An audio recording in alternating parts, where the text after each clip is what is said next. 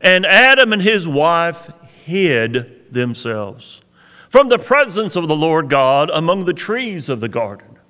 Then the Lord God called to Adam and said to him, "Where are you?" Be seated, please.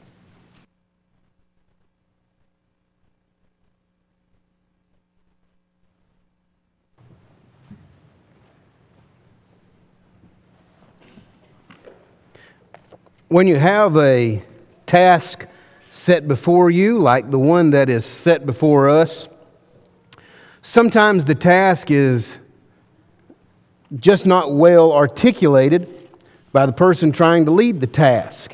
So we find ourselves in our little clear folder. I told you every week I would give you, or every time I preach, I would give you a new one. Notice that you don't have a new one. I'm going to go back and rechew my cabbage. I didn't like the first go around. I don't want to rush through this particular page of information because it's highly important. There are those at times who will take some of these key things about them and write them in the first portion of their books as they start. And that's a good place to kind of have that general information to know where we're going in this particular book. The book of Genesis is titled that because it's the beginning. And what we're going to see is the beginning of everything. And for our purposes in this study, what we're going to see is the beginning of a scarlet thread that's going to run through every single verse and every single word that's found after Genesis chapter 1, verse 1, from the word "in" throughout the last chapter of the book of Revelation through the word "Amen." The entirety of this book that you hold within your lap or in your hand is solely about Jesus. And if we miss that from the beginning, we will miss that all the way through. It is God who reveals Himself through this first book. And the key phrase, I guess, if you had to have one, would be "in the beginning, God," Genesis chapter 1 and verse number 1. That's a key phrase because of the emphasis that it holds.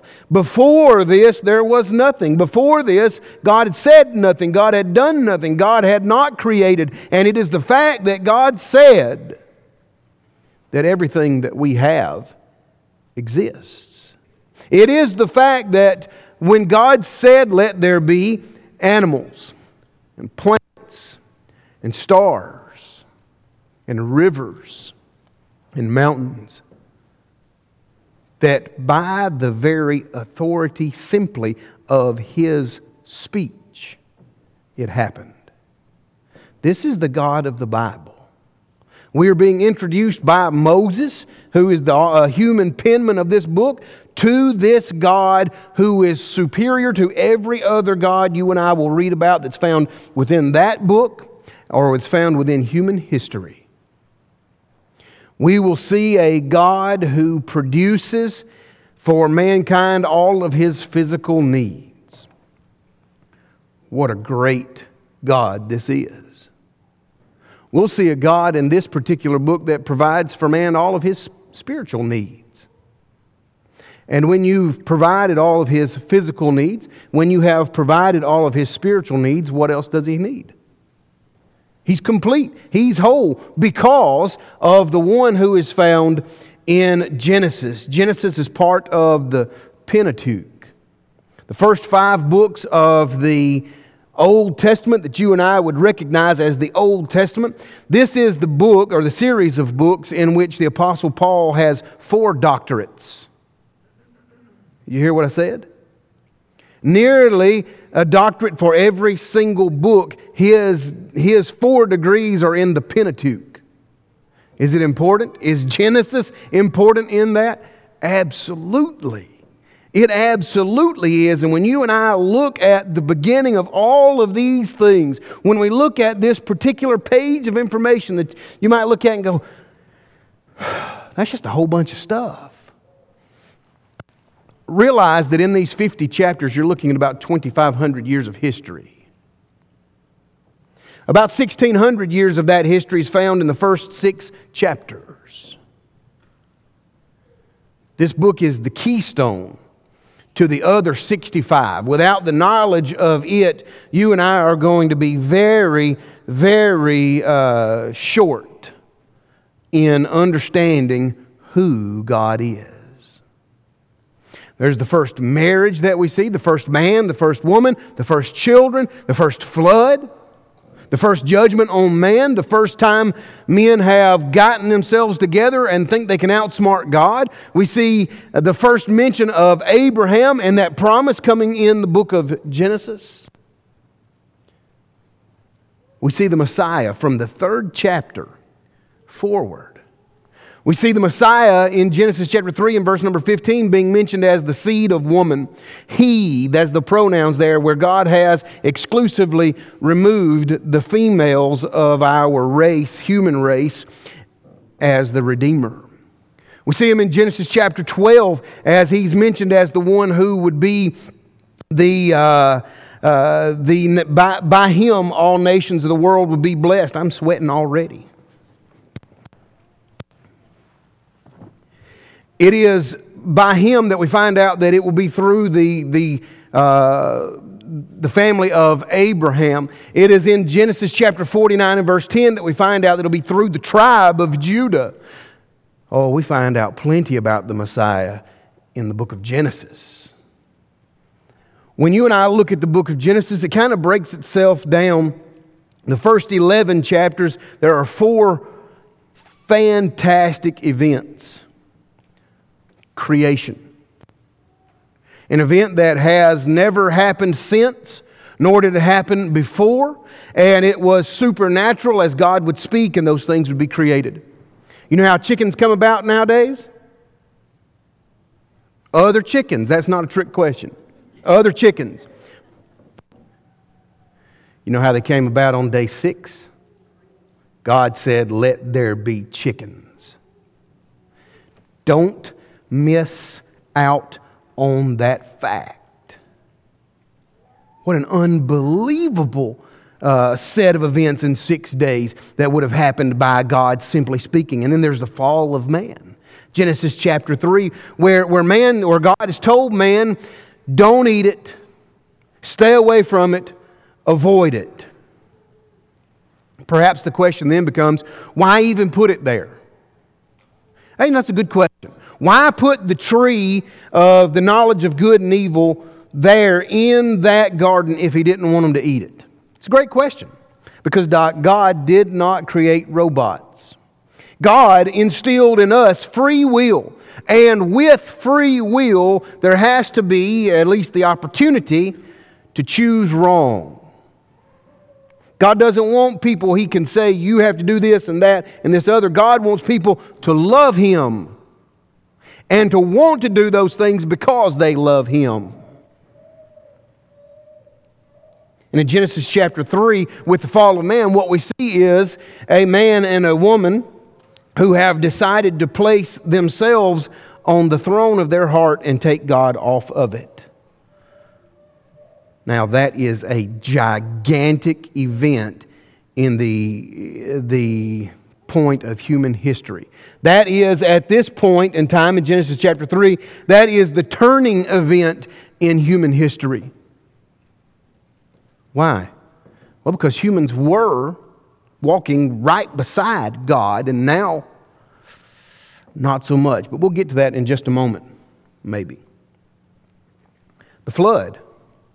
One of the great events that happens in Genesis chapter 12, or Genesis chapter 6, the first 12 chapters, you have the flood. And a place where it had never rained before, where we read and understand that the water was, or the ground was sort of watered by a mist that would come up from the ground and not that would fall from the sky. And Noah would be the guy who said, y'all need to get on this boat, it's going to rain.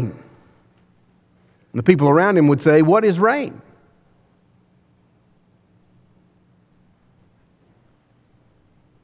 And after 150 years, Michael, after 100 or 120 years, after all that preaching that he did and all those captivating audiences, he had 8 folks on that boat. Was he a success? He sure was. For 2 reasons. One, he did what God said. Secondly, his family did what God said. When you look in the first 11 chapters, you see nations and languages being formed, especially in chapter number 11. As these men gather themselves together and say, we're not going to be caught off guard by God anymore. We're going to build that tower so high that God can't flood it. Best of luck to you. You know what God says about mankind there? That they are so united in a front, whether it be evil or good. They're so united that there's nothing that can stop them. He must confound the languages. Everybody knows they spoke Southern English before that, right? Everybody knows that. It would be difficult, I would assume, as one who would need to read a tape measure. You can move to the next slide, that's fine. If I was trying to read it in English and you were trying to read it in Swahili, that would be very difficult, wouldn't it? What's that number? I don't know what he's saying. See how easily that works to stop all of that work that's going on? In the latter portion of the book, you have four great people. Abraham. The father of the faithful. The one through whom the bloodline of Christ is going to come. The one who will be referenced throughout the other 65 books of the Bible back to Abraham, back to Abraham, back to Abraham. It's 4,000 years removed when Jesus walks on this earth, and those Jews would still trace themselves back to Abraham. When you move from Abraham, you move to a boy or a young fellow by the name of Isaac, who we studied last week-ish. Nope, the week before, whenever it was. We studied about him being the sacrifice that Abraham made. We noticed him being a picture of Jesus the Christ. Out of all of these men, he had one wife. Just as Jesus the Christ has one bride. See, Jacob, in the latter portion of the book of Genesis, we see Jacob, whose life starts out pretty rough, to say the least. His name means supplanter or trickster, deceiver. Eventually, he has it changed to Israel, the one who wrestles with God. And when we hear that name Israel, that spurs a lot of information in our minds, doesn't it? He has a son. He has 12, but he has one that he dearly loves. The last 10 or so, maybe even 12 chapters of the book of Genesis deal exclusively with this son named Joseph. And when land is divided up in the next chapter, or in the next book, we'll find out why Joseph doesn't get any. All you down front know why, don't you? When you and I look at this book known as Genesis, we see the beginning of a cord that will run through the entirety of the Bible. That cord by which God will redeem and rescue and save mankind. It all starts right here. Does that make sense for that book? Good, that's the introduction.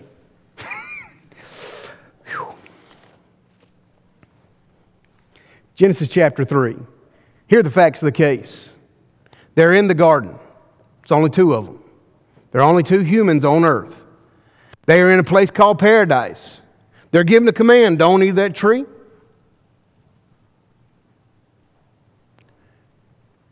They do anyway and sin. And then they're separated from God. A place they should be, but decide for themselves that they're too good to be back with God. And so then the question becomes this: Adam, where are you? By the way, just a side note here, Adam is their married name. But in this particular instance, Adam is male and singular. Who's God speaking to? He's speaking to Adam. Not Adam as a collective family, but Adam the man. It is the fact that God does not ask questions, even for us today, for information. He didn't ask him, where are you? Because he didn't know where he was geographically. You telling me the God who knows everything doesn't know where Adam is geographically? No. When he asks this question, he asks this question for Adam's contemplation. Adam, where do you think you are? Adam, do you think you're in the same place you were yesterday? Adam, where are you? Fathers, husbands. The majority of this study tonight will be upon us. We'll bring the others into it in a moment, but the majority of this study is going to be on us. Our world, it's broken. The world's broken. We live in a broken nation, broken state, broken county, broken city, broken neighborhoods, broken homes. We might even say, well, I'm just a broken man, and I'm trying to do what I can do for my family. Let me tell you something. If you're a broken man, you're going to have a broken home. That home's going to be part of a broken congregation, which is going to be a part of a broken community, which is going to be part of a broken county, which is going to be a part of a broken state, which is going to be a part of a broken nation, which is why the world is broken. Stop looking at yourself like you're broken. You're redeemed. You're bought back to God by the blood of Jesus the Christ. And if I'm a redeemed man and a holy man and a godly man, then I have a godly home. And that godly home is part of a sound, godly congregation. And that sound, godly congregation kind of makes footprint in the city in which it is. And in the county. And in the state. And in our nation. And then we become the lights of the world. Almost as if it's a command. But it all begins with how I see me. I'm not broken. I'm redeemed. And as I am redeemed, I am called by God to be holy. And so are you, gentlemen.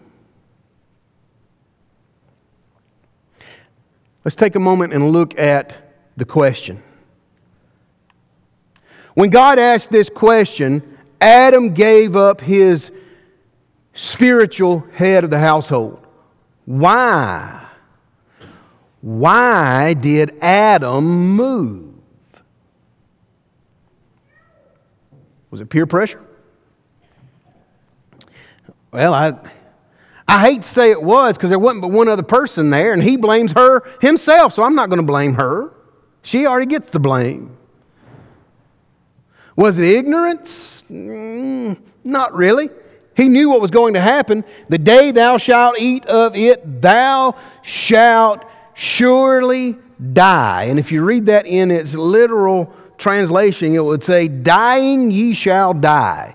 It's an ultimate death penalty. You're going to die. You're going to begin to die here on earth, but you're going to be dead spiritually.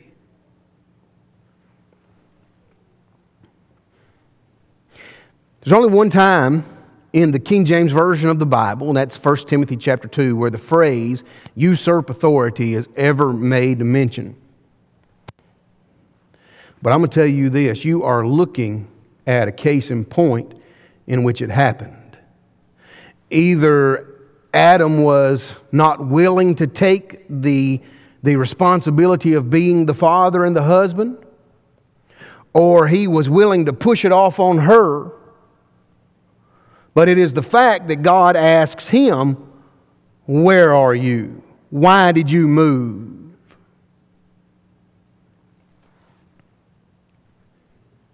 He's dead.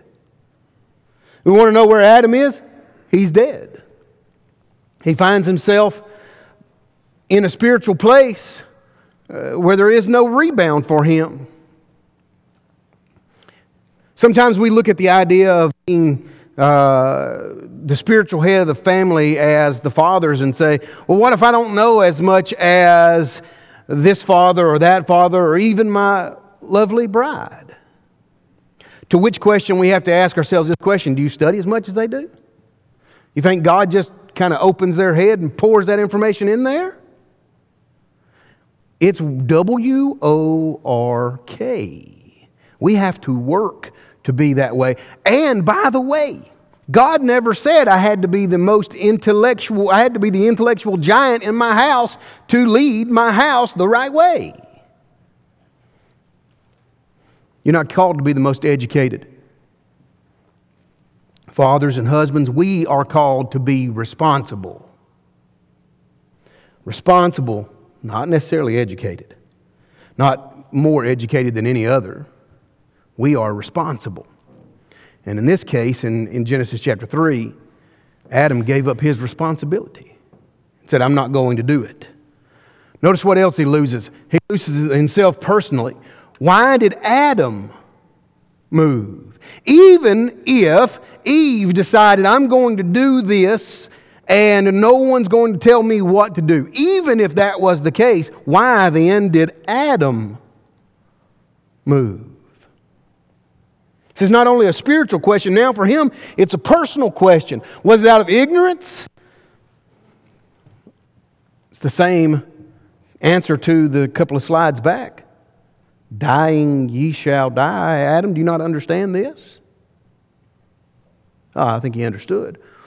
Was it because of fear? I don't know.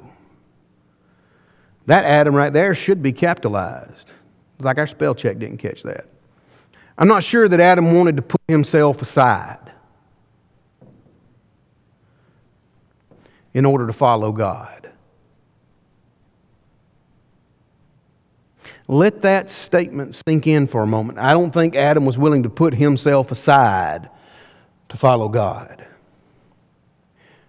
Because in the choices he makes, gentlemen, in this particular scenario found in Genesis chapter 3, what he was willing to do was put God aside and continue down his own path.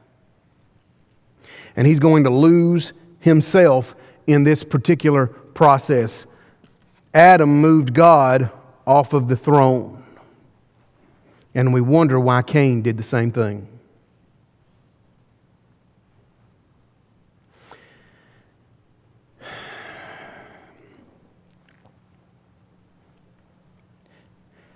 How many times, gentlemen, have you heard this statement, or one very much akin to it?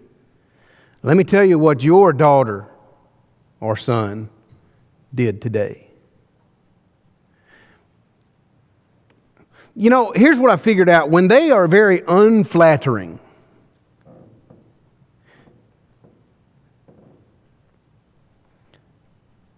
they act like me. Why? Because that's the example I've given them. You know what? Let's just be real frank about this, gentlemen. When they act unflattering, it's because that's the example you've given them. None of us are exempt. We see Adam here moving God off the throne, and we think just one chapter later, why would Cain do something like that? Why would he not?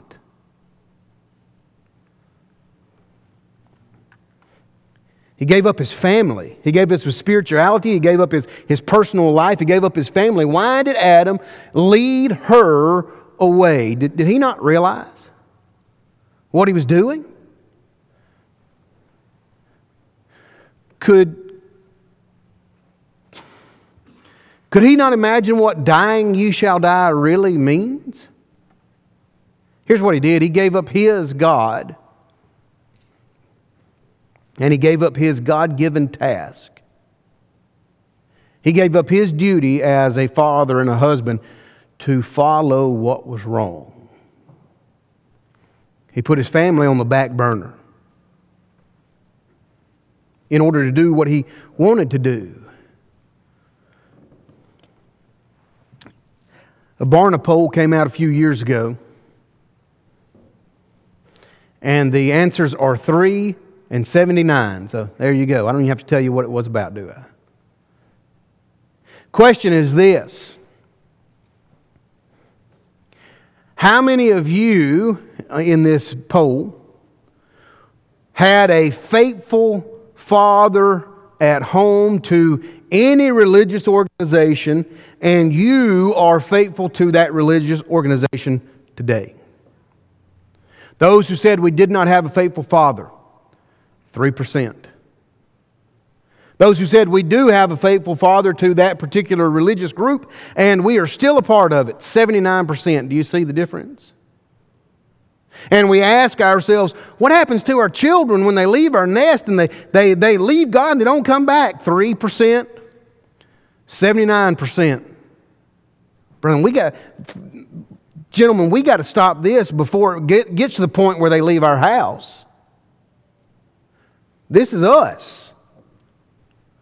When Adam stopped doing his job, his family was doomed.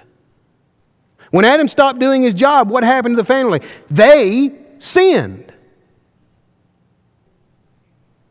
Refusal to follow God resulted in the death of his entire family. Now, fathers, let me ease off of you for a minute. Let's talk about all the rest of y'all. There are other people in the house to consider when speaking about husbands and fathers. And it is the fact that the wife and the children are there. And as those wife and children are there, and as the husband is trying to lead, then the wife and the children need to be followers. You know, it's real difficult to lead and to fight for leadership all at the same time. I'm either going to lead or we're going to fight about it, but I can't lead and fight you at the same time. If he's leading, follow. Give him some support. Help him out. Don't make him feel like he's on an island.